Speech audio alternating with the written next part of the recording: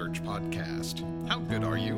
Not surprisingly, there are several websites where you can test your goodness and get a rating. Maybe you're 40% good, maybe 60%. The trouble is, God's standard is pass-fail, and the only passing grade is 100%. The good news is that we have someone to take the test for us. New Services team leader Jeff Norris and lead teacher Randy Pope bring us this message entitled There's More to It Than Being Good, which covers Romans chapter 12, verse 2. Thank you for joining us today.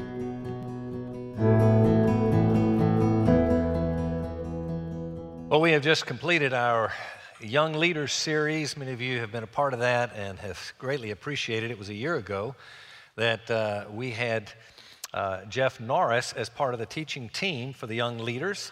And he was, at the end of the day, so much loved and appreciated. And we said, all right, well, let's go hire him. So we did. And so now Jeff, as of last week, has begun working with us on our staff. And we are thrilled to have Jeff to be with us. To introduce him, I've asked him to team teach with me today. He's going to take the first half, and I'm going to take the second. And he's going to bring you God's truth and from Romans chapter 12.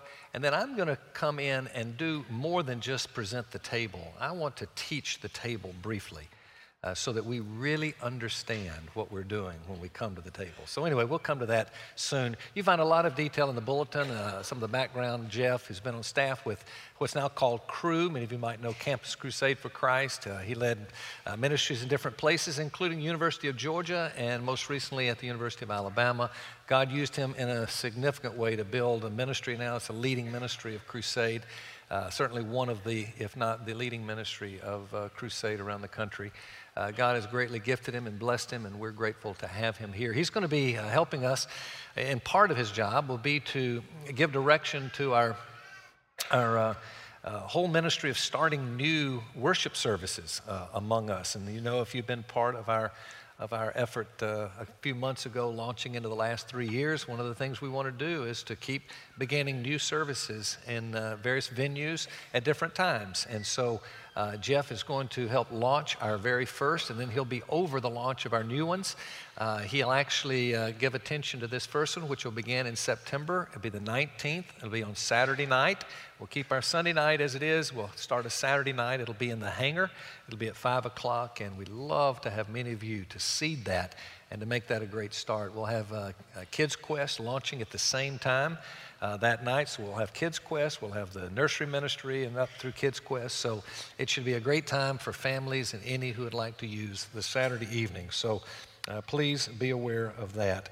I think many of you would know Jeff through his family. His wife is Rachel, who grew up in this church in the Woods, Dexter and Martha, her parents, and so been long time folks in this church. And so I think many of you will recognize Jeff as he comes to teach. Jeff, come on up. I'd like to, Jeff's got 4 kids. Read about some of the detail of his past and history and God's use of him. And we're grateful to have you here. I think it'd be good if we welcome him now. Let's say thanks for having him here. And now I'll pray for him, and then you take over, then we'll tag, and I'll come back up the reek, and then we'll keep fighting, okay? I'll jump off the top rope here. There you go. All right, Father, thank you for the great privilege to team with Jeff now. We pray that you would bring truth to us, bear upon our lives in a way that would change us, and get us ready to come to the table and be blessed there. So thank you so much for Jeff. Bless his life, his family, his ministry, we pray. In Jesus' name, amen. Amen. Thank you, Randy.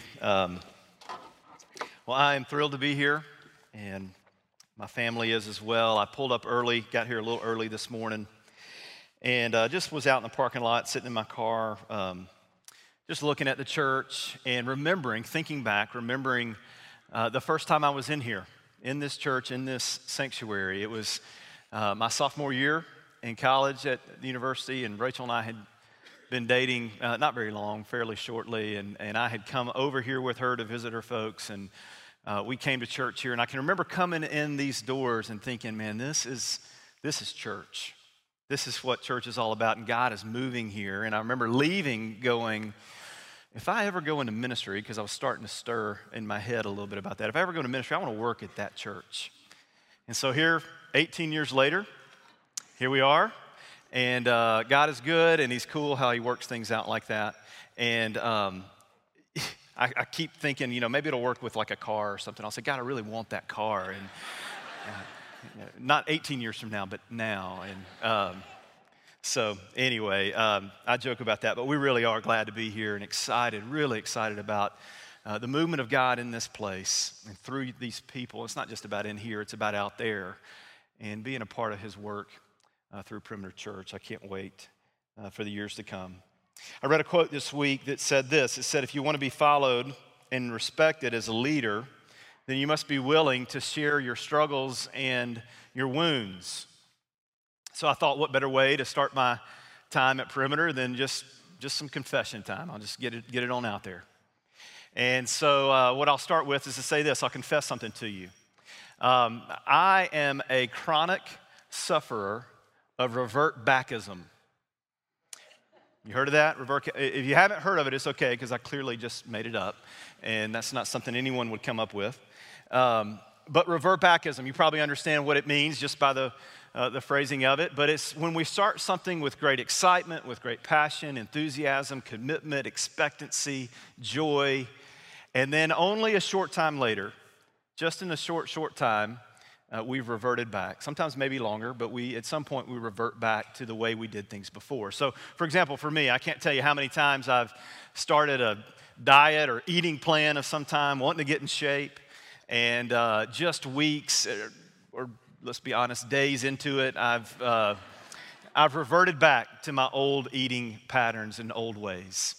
Or maybe it's working out and joining a gym, right? You start with great anticipation, excitement, and commitment about joining this gym and getting your body in shape. And for me, I've done this numerous times. I start envisioning what my body's going to look like 6 months from now and how ripped I'm going to be. And then it's just only a few weeks into it that I revert back to, man, it's hard to get up at 5 o'clock kind of thing.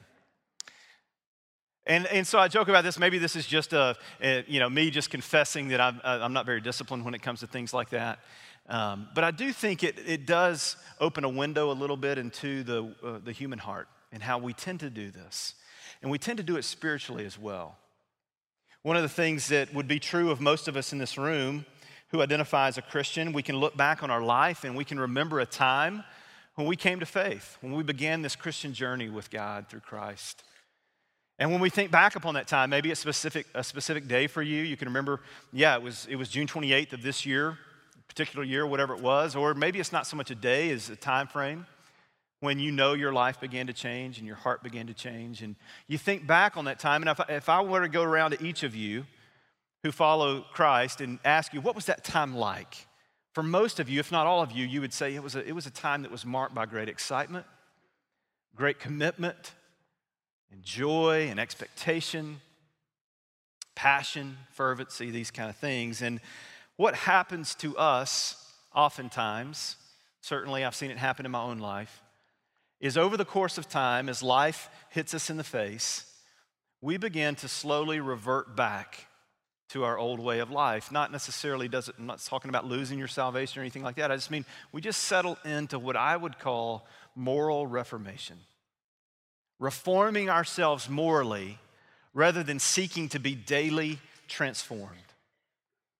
And so the only verse I'm using this morning is Romans 12:2, and you don't even have to turn there. It just says this. The first part of Romans 12:2 says this: do not be conformed to this world, but be transformed by the renewing of your mind. And I want to suggest to you that one of the ways in which we conform to this world, and there's a lot of ways that we can conform.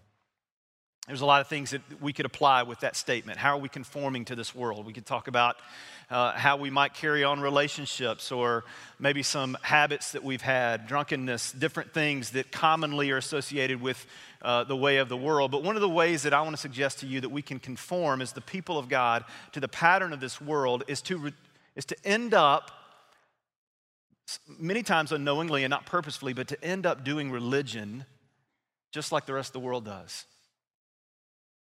To just merely do moral reformation.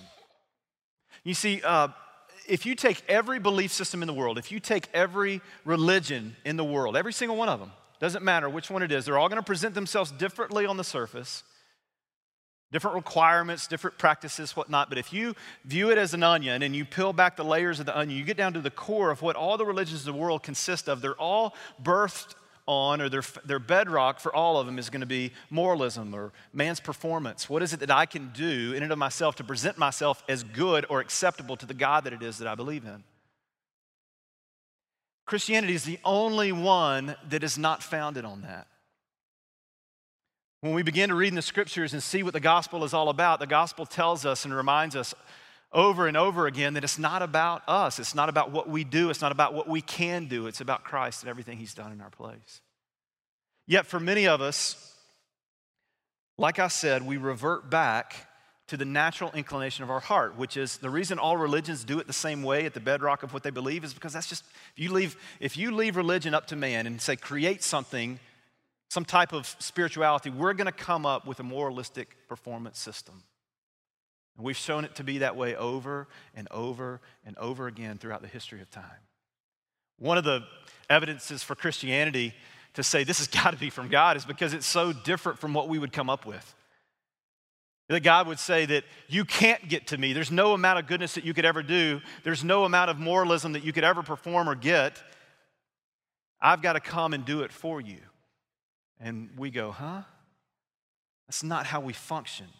Yet for many of us who've come to faith and have experienced the transforming power of God through Jesus, as life begins to hit us in the face, things get hard, life is busy, we get weighed down, maybe there's things that have happened to us that have been difficult. What can happen is we slowly, unknowingly, and not purposefully settle into just moralistic religion. Friends, what we need daily is we need Jesus to do much more than morally improve us. We need him to daily, inwardly transform us. We need spiritual or inward transformation. This is the way of the kingdom of God. And this is what God has come to do. He hasn't come, he's not primarily interested with making us good. He's interested in making us new. New creations, different, transformed. Doing something in us that only he can do. You see, anybody can morally reform themselves. Anybody can be good. You don't have to be spiritual to do that. If you've got enough discipline and self-will, you can be a good person. You can give your money to good things. You can spend your time in good ways. You can volunteer at shelters or whatever it may be. You can live your life in such a way to where the world would look at you and say, that's a good man, that's a good woman. And you can begin to convince yourself that this is what God is wanting, is a lot of good moral living. And so I entitled the talk this time that I have with you this morning is there's more to it than being good. God's wanting your heart. He cares way more about your heart than your good record. One of the things that I've shared a lot with students over the years, really the past decade, of just an analogy that I've used with them, a story that I share with them to help them wrap their mind around the gospel and grace and what God's done for us, this transforming work that he wants to do within us. And so for some of you, this is going to be easy. You are a student or you're recently out of school. For others of you, you've been out for a while, so it might be hard to enter back into this world, but I want you to go back with me into your school days at college, if you will. And so let's say that you're taking a class. We'll say the class is geology. And you signed up for this class at the beginning of the semester, and you decided early on, before the class even started, that you're not going to do anything. And so you don't go to class. You don't go to one class. You don't take a single note. Clearly you don't, because you don't go to class. But then you don't buy the notes offline. Some of you are going, you can do that? Really? I went to college before the internet. You can buy notes offline. This is crazy. So you can do that, but you don't do that. You don't buy the textbook. You don't do anything. You don't do one thing for the class. And for whatever reason, you decide, well, I need to show up for the final. And so at the end of the semester, you show up for the final, and you get the test, you put your name on it as soon as you get it, and you begin to look through the test. And as you look through the test, this short answer essay type test, you begin to realize, I know nothing.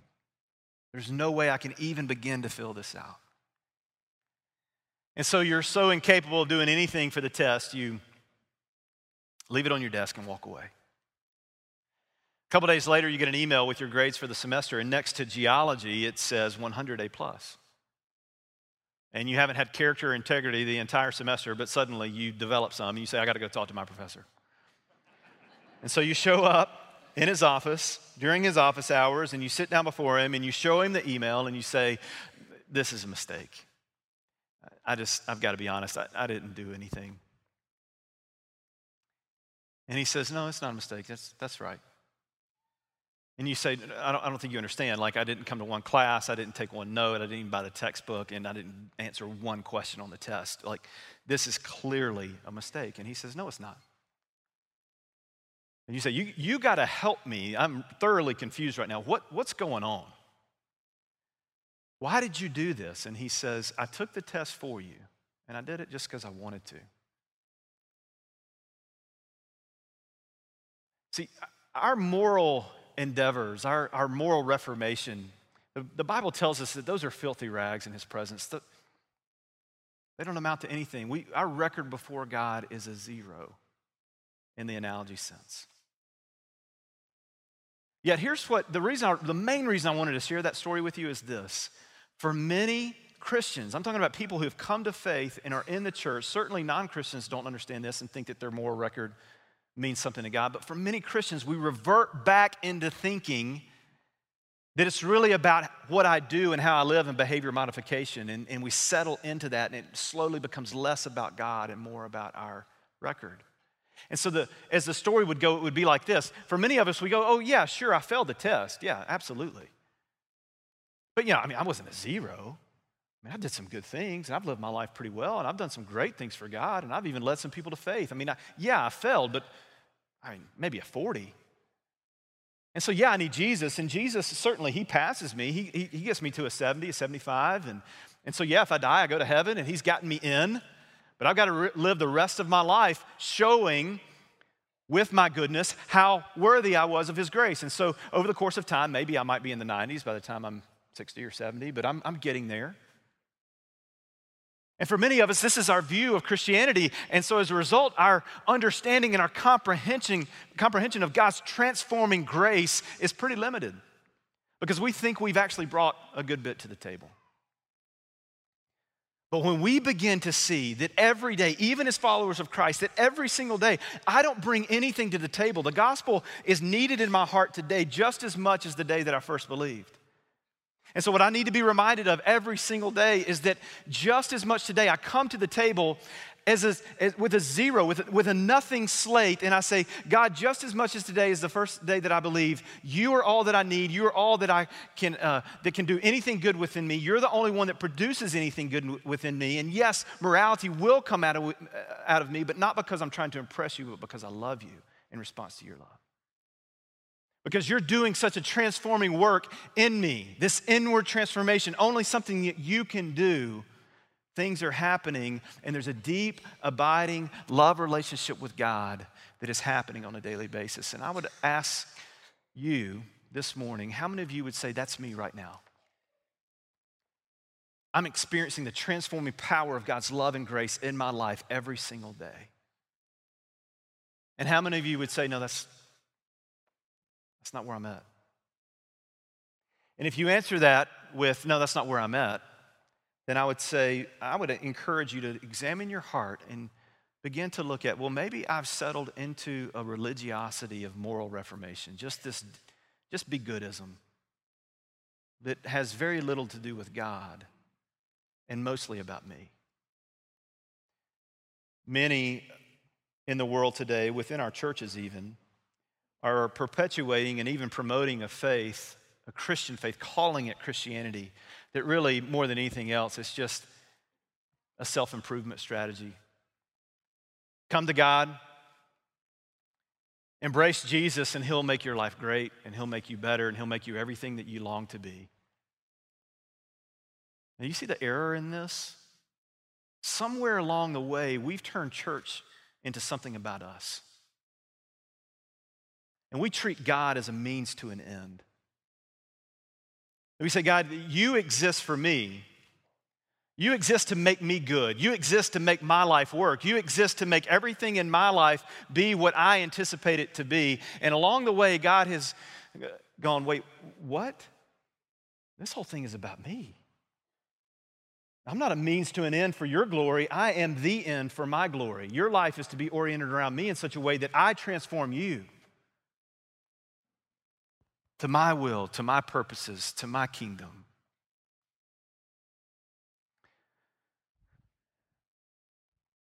Tim Keller says this. He says, behavioral compliance to rules without heart change, without transformation, will be superficial and fleeting. I hope this is not true, but I assume that it probably is, that there's, in a room this size with this many people, there's many of us who are just playing the religious game and just trying to morally reform ourselves. And what God is inviting you and me into this morning is to say, come and meet with me. Let me do something in you that only I can do. Let me transform you into my image. And it's a whole lot more than just being good. It's about being like Jesus. See, let me close with this. What our nation needs, what our world needs, what the lost world around us who don't know Christ needs is they don't need a bunch of Christians to come play church and just be good people. What the dying world around us needs is they need people who will come and encounter and meet with and experience and be transformed by the living God. And then be agents of transformation, that you wouldn't take to the world good moralistic behavior, but that what you and I would take to the world is the living God through Jesus Christ, to say this is the God, the one true God, who will bring transformation into your life and into the world around us in ways that we could only imagine. And for many of us, we go, that Christianity is foreign to me, and it needs to become the norm. There was a sociologist in 2005, a guy named Christian Smith, who coined a phrase. He said this. He did a study, an elaborate study on the American church. And what he ended up concluding is that for many, and he had numbers and data behind it, but for many in the American church, we have settled into what he called moralistic therapeutic deism. Moralistic, we're good people. Don't cuss, don't drink, don't have sex before marriage, don't do all these things. That's Christianity. Just a bunch of rules. Moralistic, and then if you abide by them, therapeutic. Because when you live good, it makes you feel good. So you feel better about yourself when you're better than the person next to you. So moralistic, therapeutic, and then you throw in God at the end. Just this deistic, not really personal, not really transformative, not really intimate, but just God is in there. So moralistic, therapeutic, deism. And if that's what you've been caught up in, it's not Christianity. God is inviting you to meet with him and to let him transform you inwardly in a way that only he can. So would you come back to that if you've been away from it? Or some of you may be sitting there going, man, I've been calling myself a Christian for a long time, but I've really just been somebody who's just morally reforming myself. I want to come to Jesus. I want to let him do what only he can do. That's part of what this table is about, is reminding us that we bring nothing. No pun intended, but we bring nothing to the table. Not our good works, not our track record, nothing. And we proclaim together as a body, I only need Jesus. He is my only hope and stay. He's the rock on which my life is built, and he is all that I need. So let me pray as Randy leads us in that direction. Father, thanks for this time together this morning, and thanks for this church and all that you're doing in it and through it. And would you be so kind and gracious as to remind us, as often as we need it, every single day, throughout the day, of your grace, of what you've done on our behalf, and how desperately we need you to continually transform us. We love you and we thank you. I pray for Randy now as he leads us. In Jesus' name, amen. Amen. Thank you, Jeff. Great job, friend. So simple, yet so profound. Jeff raised the question at the end, how many of you and evaluate yourself and where do you stand? And I bet some of us are saying, I want that. I bet the vast, vast, vast majority of every person here is saying, I believe it's all about Jesus. It's not Jesus plus, it's Jesus. But how do you make yourself, how do you get to the point where you are literally living that way? How do you get there? Well, there's where the really good news comes. And if you've heard this story, well, best way I can illustrate, I learned that from a man through an illustration. Some of you heard me give a message that includes this story where I went to him and I said, I see you walk with God in a way I've never seen. I want to see my life like your life. How do you live such a yielded, devoted, dead life and Christ alive in you? How do you do it? And that's when he asked me to do push-ups. Yes, how many? Your max. I told him, and then he said, all right, so you got to that max, and you finished that number. And I had the means, and I reached down to you, and it's your last push-up. It's the last you can get in. And I say, I'll give you $1 million if you can do one more push-up. Think you could do one more? I said, well, probably adrenaline would kick in and probably could get one more. So you get that last one, and I mean, you are shaking to get it finalized, and you get it, and you're excited about your $1 million, and I reach down and I say, 5 million more if you can do one more push-up. You think you could do one more? I said, well, I would try. And he said, you know what happened? About the time you bent your elbow, boom, you'd hit your chest on the floor, and you'd probably look up at me and you'd say, I can't. He looked at me and he said, Randy, when you get to the place that you say with your moralism, with your goodness, with your effort, with everything you've got, you can't attain the favor of God. You cannot make you better. Only God does that for you. Now here's the question, okay, if I believe that, and I want to live like that, how do I do that? God gave us an answer.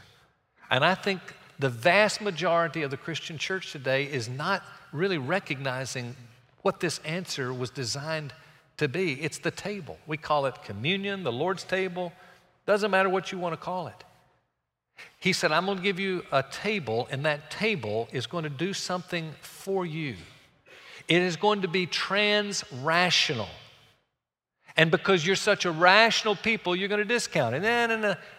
But it's a picture. I'm going to leave you a picture. In the upper room that night, Jesus said to his disciples, here's the picture. Take it and stare at it. It's me. It's picturing what I am doing for you. Stare at it. Can you imagine the apostles saying, I don't need a picture. Don't give me the picture. I don't need a snapshot. He said, no, put it in your wallet. Carry it with you. Here's my picture. No, I don't need it. I'll remember you. No, you won't. You'll get in the thick of life and you'll say, oh yeah, I got to be better, and you'll forget all about Jesus. So he said, so what I'm going to do, I'm going to give you a meal, and it's something that you will take repetitively, and it'll constantly be, remember this word, a remembrance.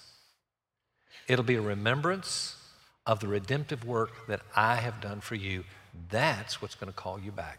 So I'm going to just put up very quickly 3 things. This picture, remember it's a picture. The picture tells a story. Remember, a picture says more than what?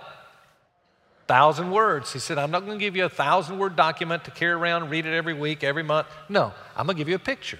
You'll take the picture, you'll eat, and you will remember. But unfortunately today, people are eating with no remembrance.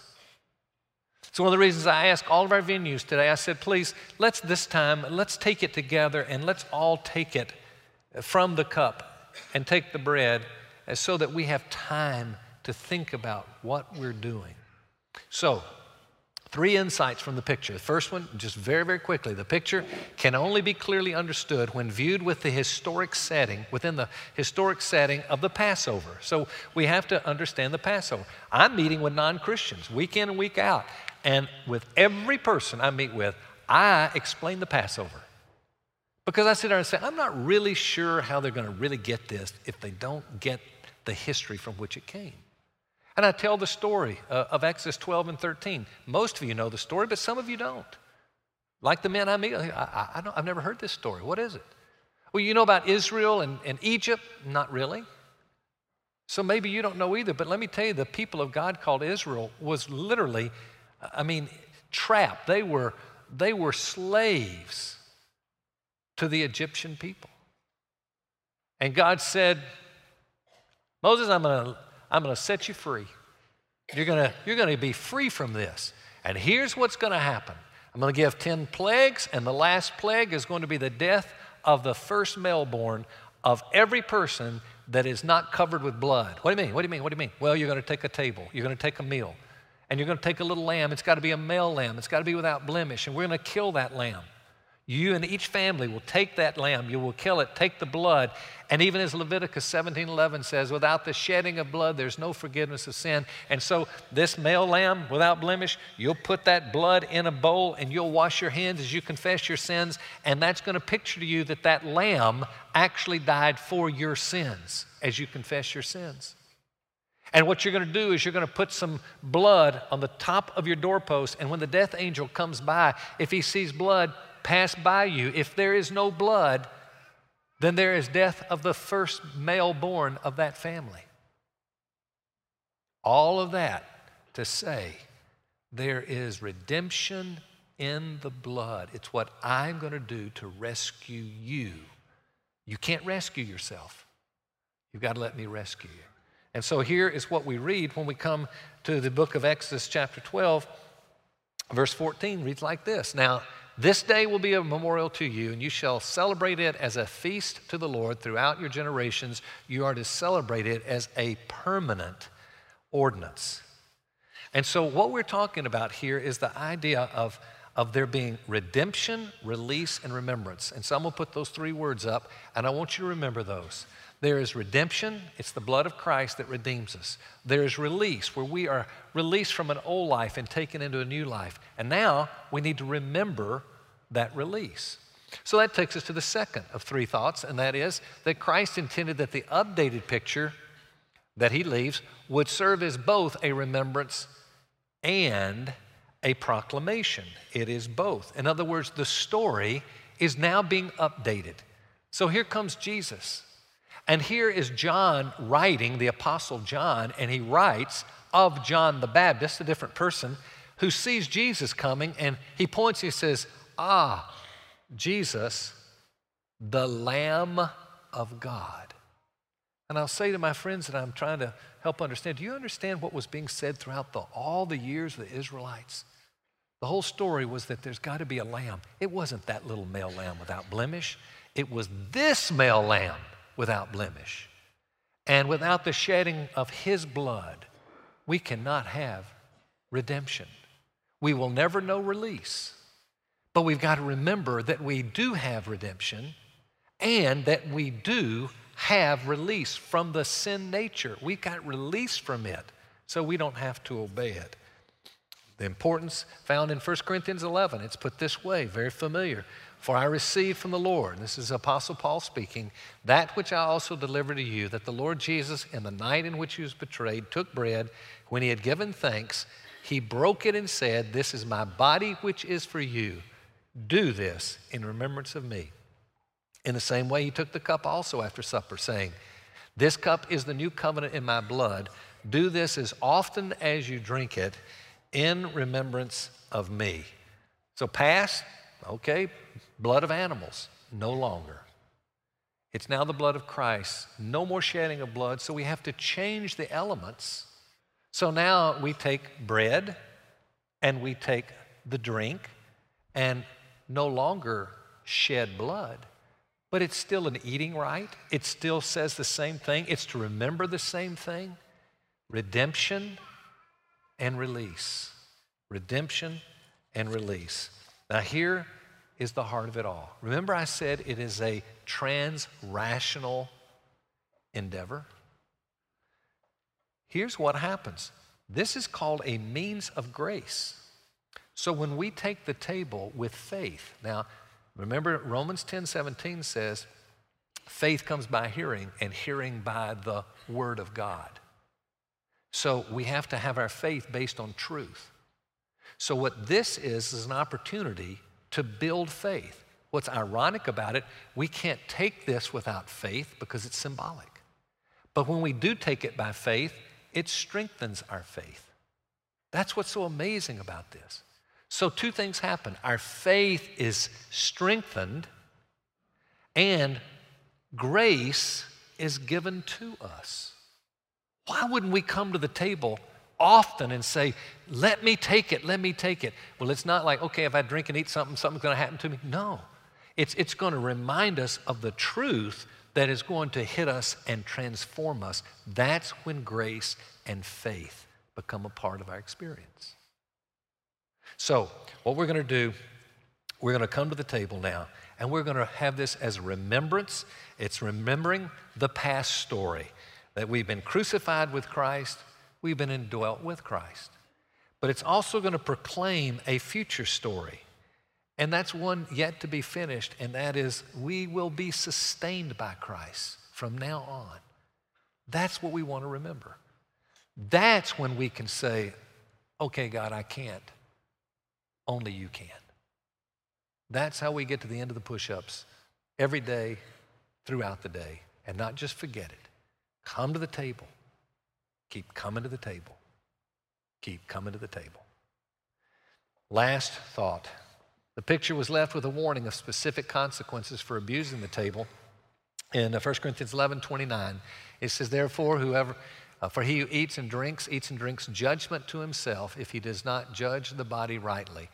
Verse 27, we should have had first. Let's go back to 27. Therefore, whoever eats the bread or drinks the cup of the Lord in an unworthy manner shall be guilty of the body and the blood of the Lord. And so what it's saying is simply this. We should only be taking it if we are true believers. And by the way, there are believers who are members of the church. There are believers who are not members of the church. But according to the history of the church and the belief of Scripture is that this table is only for Christians who are members of churches.